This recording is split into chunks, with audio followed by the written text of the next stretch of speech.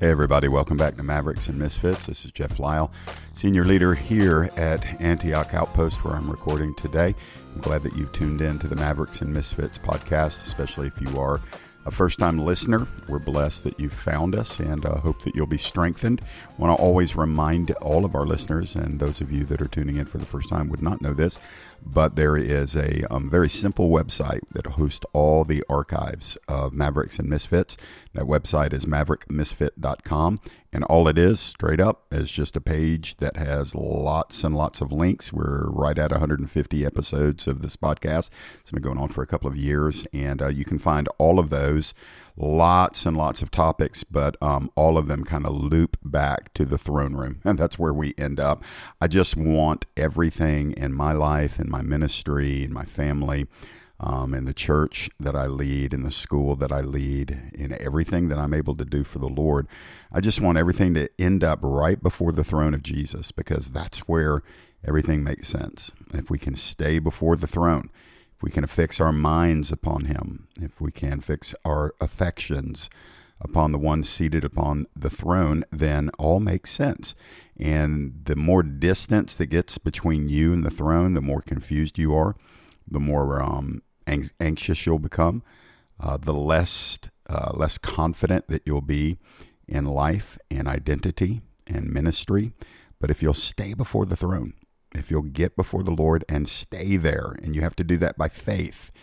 And if you don't know how to do that, then you just start out by saying, Lord, I don't know how to do that. Help me. And you will, if you'll continue to pursue that, then you'll find yourself closer and closer to the throne. I've been walking with Jesus since 1994, and by His grace, and I want to emphasize that, by His grace, but not apart from my commitment, I'm closer now to Him than I ever have been before. And your Christianity and the expression of it will have different shapes during different seasons. It will grow. It's organic. It's not static. It's not learn these 8 verses and then go run your race for Jesus. It is like any other relationship. The longer you're in a healthy relationship, the more rewarding it is, and the more you understand that one that you're in relationship with. And being in a relationship by faith with Jesus Christ is absolutely no different. I want to remind you of one thing before I launch into today's topic. From May 21st to May 28th of this year of our Lord, 2023, we are having 7 days in May at Caneo Ministry Training Center. Many of you would know that I serve at Caneo, and of course that is a Bible college. You can earn your degree there, 4-year degree at this point, hoping to build a master's program within the next year or so. But you can get a bachelor's degree, that degree that you've always wanted but never had time to get, and we make it so easy for you to figure out how you want to do it. You can do it live on one of our, I think, 41 campuses, something like that. There should be maybe 50 campuses by the beginning of next school year, but 41 I think we have right now.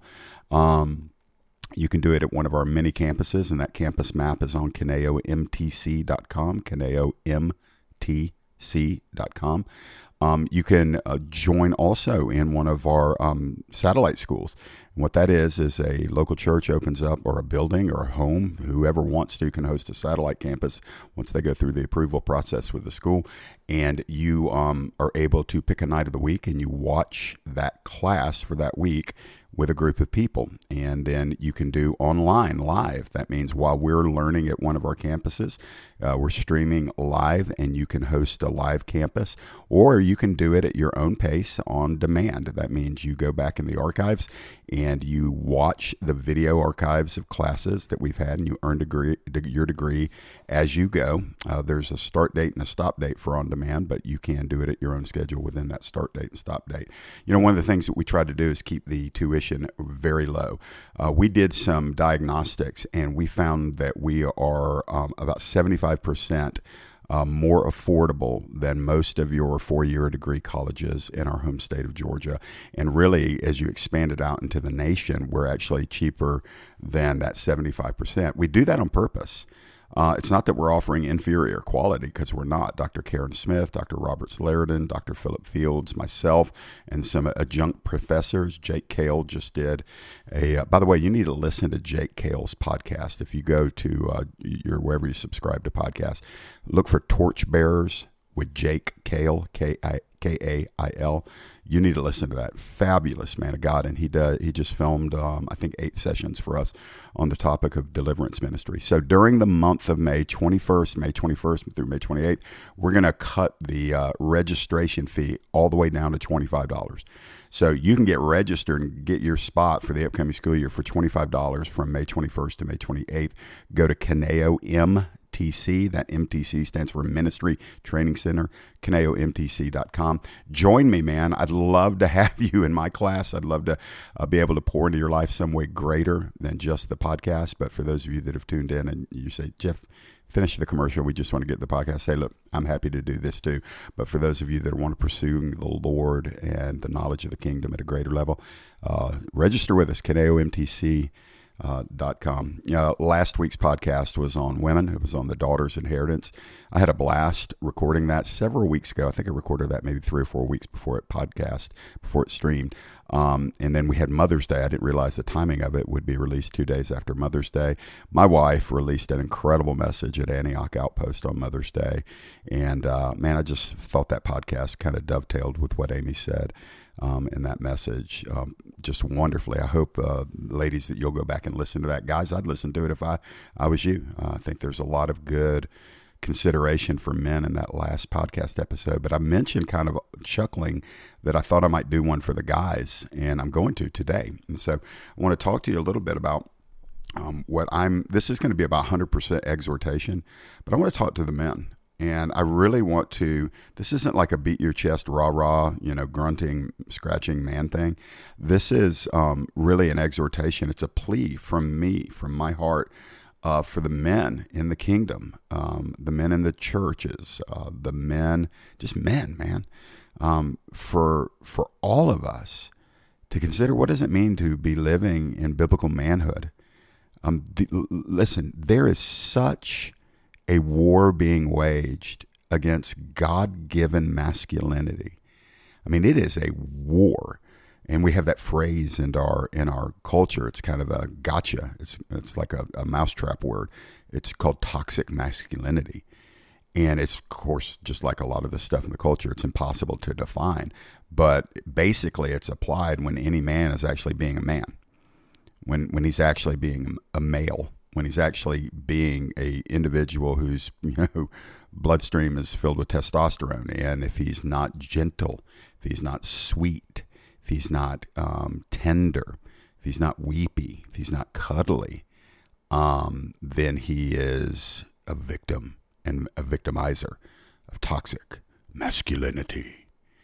And what's sad is that, it's just like another one of these things. If you tell somebody, I'm a white, middle-aged American male, and according to certain segments of the culture, I'm oppressive because I'm white and middle-aged and male. I'm a racist because I'm white and I'm middle-aged and I'm male. I am privileged because I'm white, I'm middle-aged, I'm male. And because I'm white, middle-aged, and male, I should feel really, really ashamed of that, because that's the narrative in the culture. How dare I be white, middle-aged, and male? So my response may be a stretch for the unintelligent people that actually believe that kind of thinking. But let me just tell you something. This may stretch you, because if you think that way, you're very narrow and you're probably not smart. But let me just give you something. I was born white and I didn't get a vote. I was born in 1970 and I didn't get a vote about that. And I was born in America and I didn't get a vote about that. And so let me just tell you, I'm not ashamed of any of it. I'm not guilty of any of it. I'm not going to try to rearrange it because you don't like it. And so you just need to listen to this. Just like I wouldn't oppose anybody for their being female or being a non-white or being a non-American. I'm just not going to come up under your nonsensical penalty that I should be living in a state of guilt and apology because I'm a white American male. Matter of fact, that's what describes me. That's not what defines me. I'm not defined by what describes me. And although our culture wants to define us by what describes us, I refuse that. I'll just say, hey, I do not agree with you. I don't come in under that. I'm not going to get under that smothering tarp. You're not going to reduce me to the fact that I'm male, to the fact that I'm white, to the fact that I'm American. You can take that nonsense and go wherever you want with it, but you're not coming up in my house with it. And the reason why I'm saying that is because we live now in a place where men are needing to apologize and feel guilty about being masculine. And granted, let me just go ahead and give this disclaimer at the beginning. Men, especially unregenerate men, can be given and frequently are given for using their strength as in a masculine way for less than noble reasons. Men commit most of the violent crimes, and that's a given. In domestic cases, men are primarily the guilty abusers. That's true. And in a lot of workplace toxic environment, sexual harassment comes through men. Gotcha. I agree with those statistics. If you don't agree with those statistics, you're a different kind of unintelligent. You're just suppressing the facts. However, we will not be reduced to the sum total of the negative expressions of masculinity. So in other words, yep, I'm going to be masculine. I'm going to be a dude. I'm going to be a guy. I'm not going to feel sorry for it. But I am not the same kind of man that is abusive, that is violent, that is dominant and intimidating. That's not what we use it for. But the answer to the poor expression of masculinity in those forms that I just mentioned, the abuse, the violence, and so on, the oppression, the answer to that is not to emasculate authentic men. It's not to neuter us. Have you ever seen a dog that gets neutered?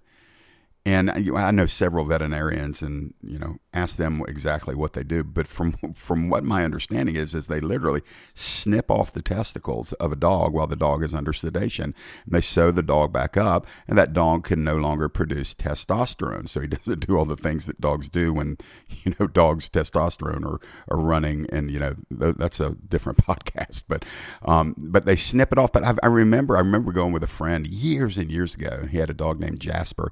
And Jasper went and got neutered. And prior to the neutering, Jasper was on everything, man. He was just crazy, like just excited and bold and not laughing, barking and running. And, he would mount anything that stopped in front of him. So his instinct to mate was very, and that dog is like a black lab.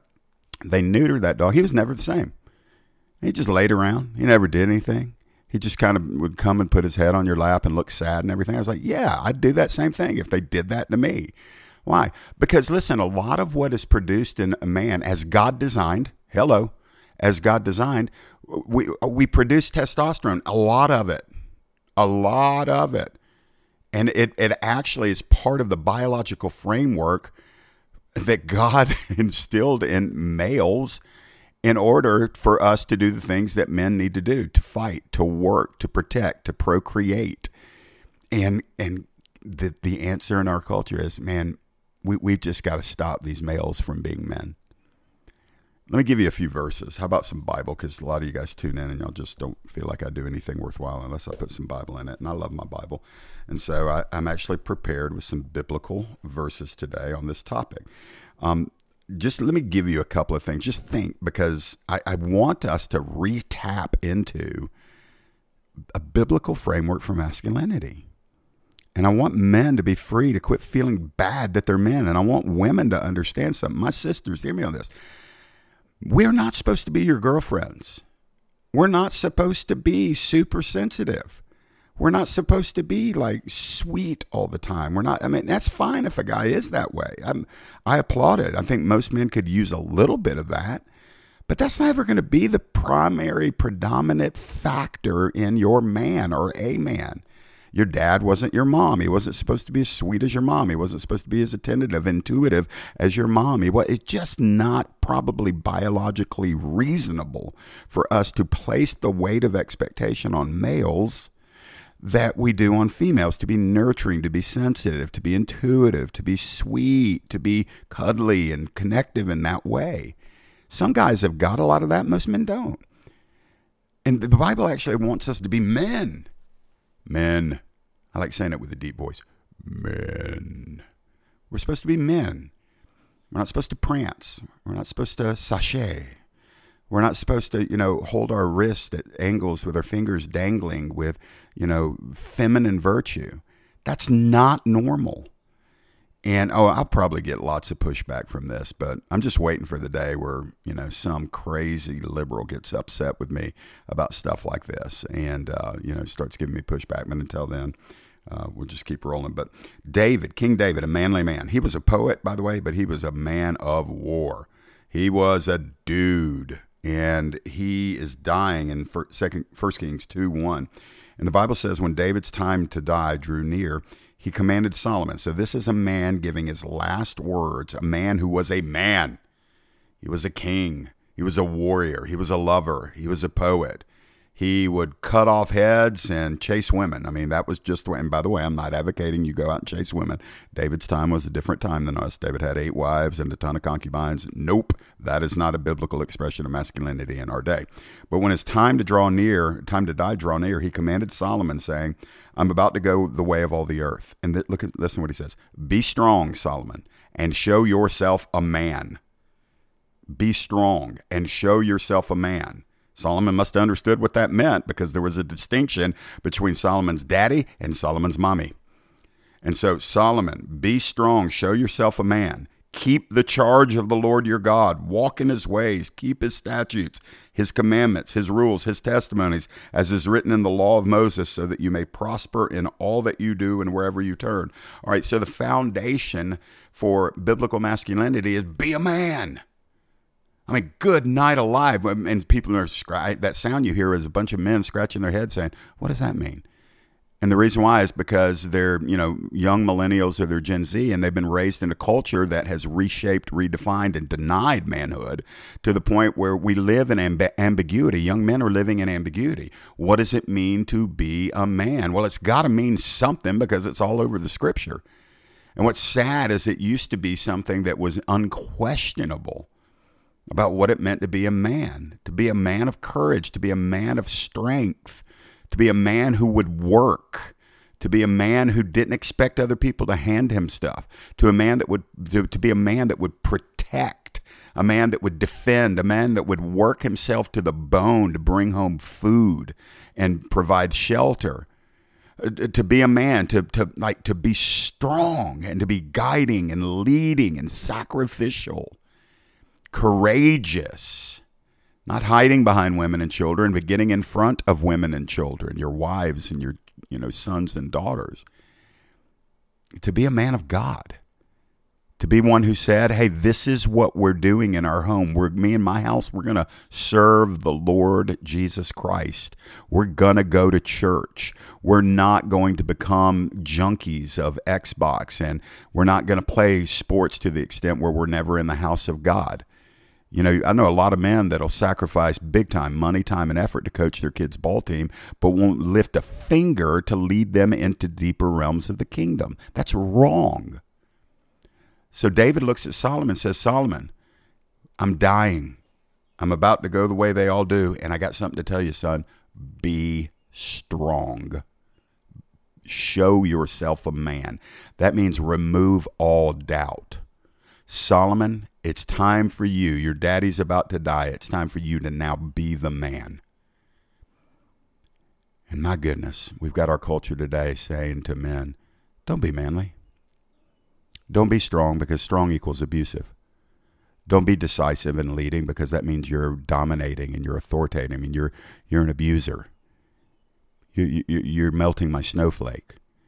You're making me not feel awesome about myself. Everything's done by committee in our world today, to the point where even in homes, it's like everything has to be done by committee. If the kids don't like it, the dad can't do it. Where'd that come from? Where in the world did that come from? You're letting your kids run the show? That's not being a man. That's abdicating. That's being a neutered dog named Jasper. If you have a good memory, I mentioned him about 7 minutes ago. What about Ezekiel 22? This is God talking. God says in Ezekiel 22:30, I sought for a man among them who would build up the wall and stand in the breach before me for the land, that I should not destroy it. And then God says, but I found none. Do you catch that? I'm feeling that right now. God in heaven looking on earth in ancient Israel. And he says, I was seeking for a man. He didn't say he was looking for a woman. Ladies, you just kind of sit tight for a minute. I'm talking to the bros, and I'm telling you, God is looking for men. When God wants to do a great work, when God wants to shape a nation, when God wants to do something in the kingdom that brings great glory, it doesn't mean he won't use a woman. But most of the time in the scripture, you're going to find the vast majority of the time, God is looking for a man, a male. He's looking for a man. And in this particular passage in Ezekiel 22, he said, I'm looking for a man that will stand in the gap before me for his land. God was looking for somebody in ancient Israel who would represent him amongst his countrymen. And then God says that his omniscient eyes look throughout all of Israel, looking for a watchman, looking for somebody that would stand and proclaim the word of the Lord to defend the land against what was coming. God said, yeah, I was looking for a man, but there weren't any. I feel like that can be laid over today. Like, where have the men gone? You know, I thank God for the women. I preach a lot about women, and one of the reasons why is because the men don't show up to hear, and the women do. And so I'm like, man, I'm not an idiot. I've been doing ministry a very long time. And if the majority of the sold out servants of God in our churches are women, I'm going to speak to that. I'm going to speak to the women. I'm going to encourage them. I'm going to equip them. I'm going to embolden them. You know, our church is different. I thank God for Antioch Outpost because we have a ton of men that are serving the Lord, that are sold out. I thank God for all the men that are in Caneo Ministry Training Center. A lot of men. Thank you, Jesus. But if you are being honest, when the scope of American Christendom is viewed, it is predominantly females. And I'm going to tell you, that's not completely detached for some of the reasons that we see the church as weak. Listen, women are beautiful daughters of God, created by God to do what God wants women to do. And there are general categories where women will flourish that men can't touch them. But having said that, there are areas in the American church, in the church, the Big C church, that God says, I want a man there. And primarily in areas of leadership. And it doesn't mean women can't lead. Go listen to the last podcast if you think I'm kind of, pigeonholing women into some kind of bake a pie and keep your mouth shut category. It's not what I'm doing. But what I'm saying is there are roles that should be filled by men, but the men won't step up, so the women have to do them. And they're not done as well as they should be because God ordained those roles to be done by men. And men are at home watching porn. Or men are, cheating on their spouses. Men are addicts to their gonads. They're addicts to the need to have sexual release. They're addicted to video games because it's the only place in life where they feel like they conquer and win. Or they're apathetic and detached and they just want to watch Netflix or they want to, watch sports all the time. Now, listen, I'm a Braves fan. I love to wind down a day by watching the last innings of a Braves game. I'm not against that stuff. I'm talking about when you're doing that stuff and you're not doing the kingdom stuff.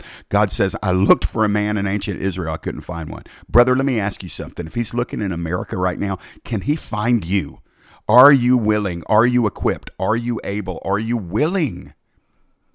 Are you believing this nonsense where they've taken you into a spiritual veterinarian center and they've clipped you and they've sent you back home a different way? Now stop thinking that way. Quit apologizing for being a man. And ladies, quit accusing every strong, determined brother, your husband, your sons, your dad. Quit accusing them of being unfeeling, unkind, and uncaring. They're not supposed to express themselves as a woman. God did not make men to act like or be like women, nor did he expect women to act like and be like men. That's part of the deception of this age. Part of the deception of the current age is this complete destruction of the gender lines that God ordained. God created two genders, and any tweaking of that is an antichrist movement. So when we see in our day and age this heinous, terribly satanic movement of the blending, or blurring is a better word, the blurring, well, maybe blending too, of the gender lines, to where this is this ambiguous, androgynous kind of non-defined, non-binary view of human gender and sexuality, mark it down. That didn't come from God. He is 100% against it. And when we stand before the Lord, we will give an account. And part of the accounting that we give is what we did as either a man of God or a woman of God. And in that sense, I just meant a person born a male and a person born a woman.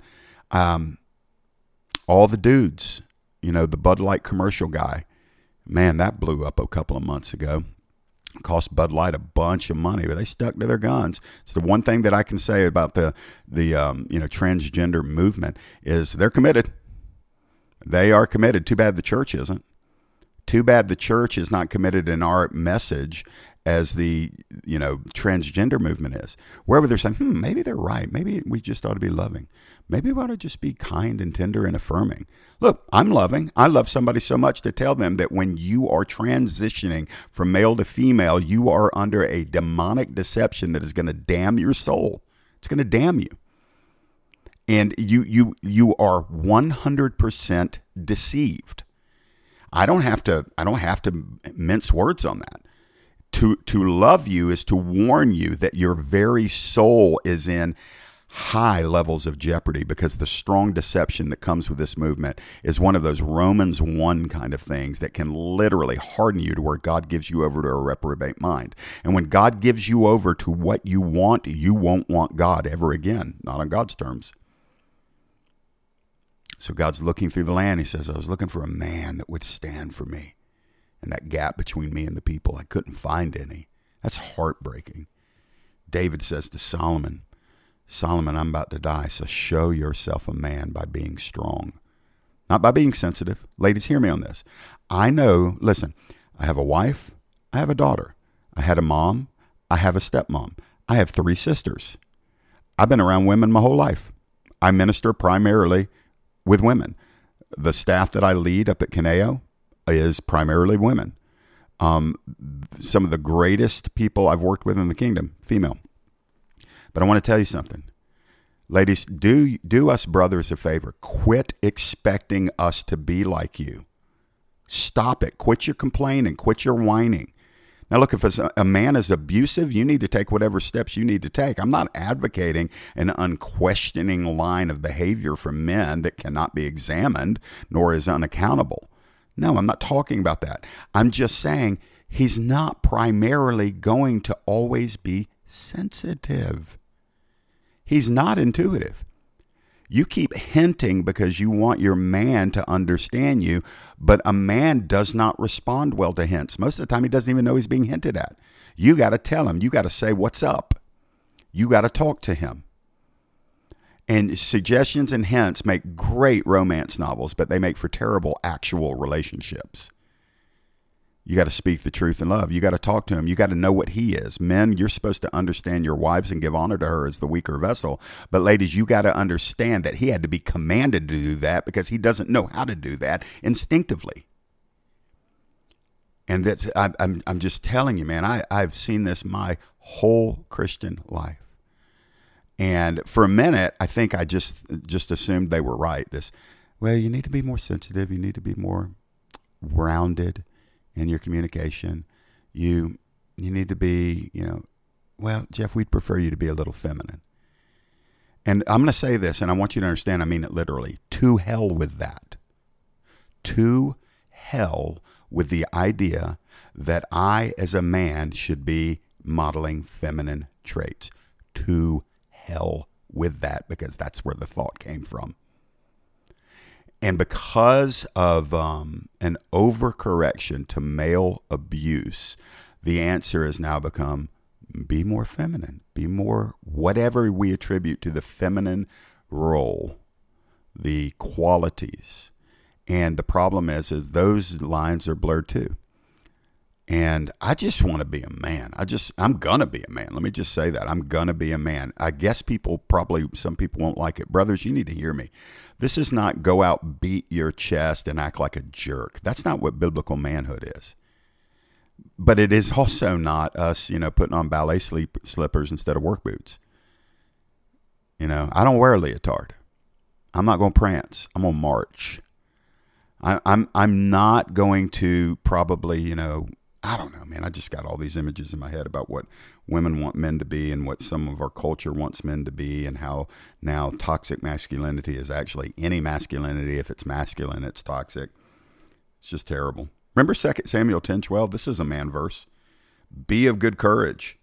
Let us be courageous for our people, for the cities of our God, and may the Lord do what seems good to him. How about that?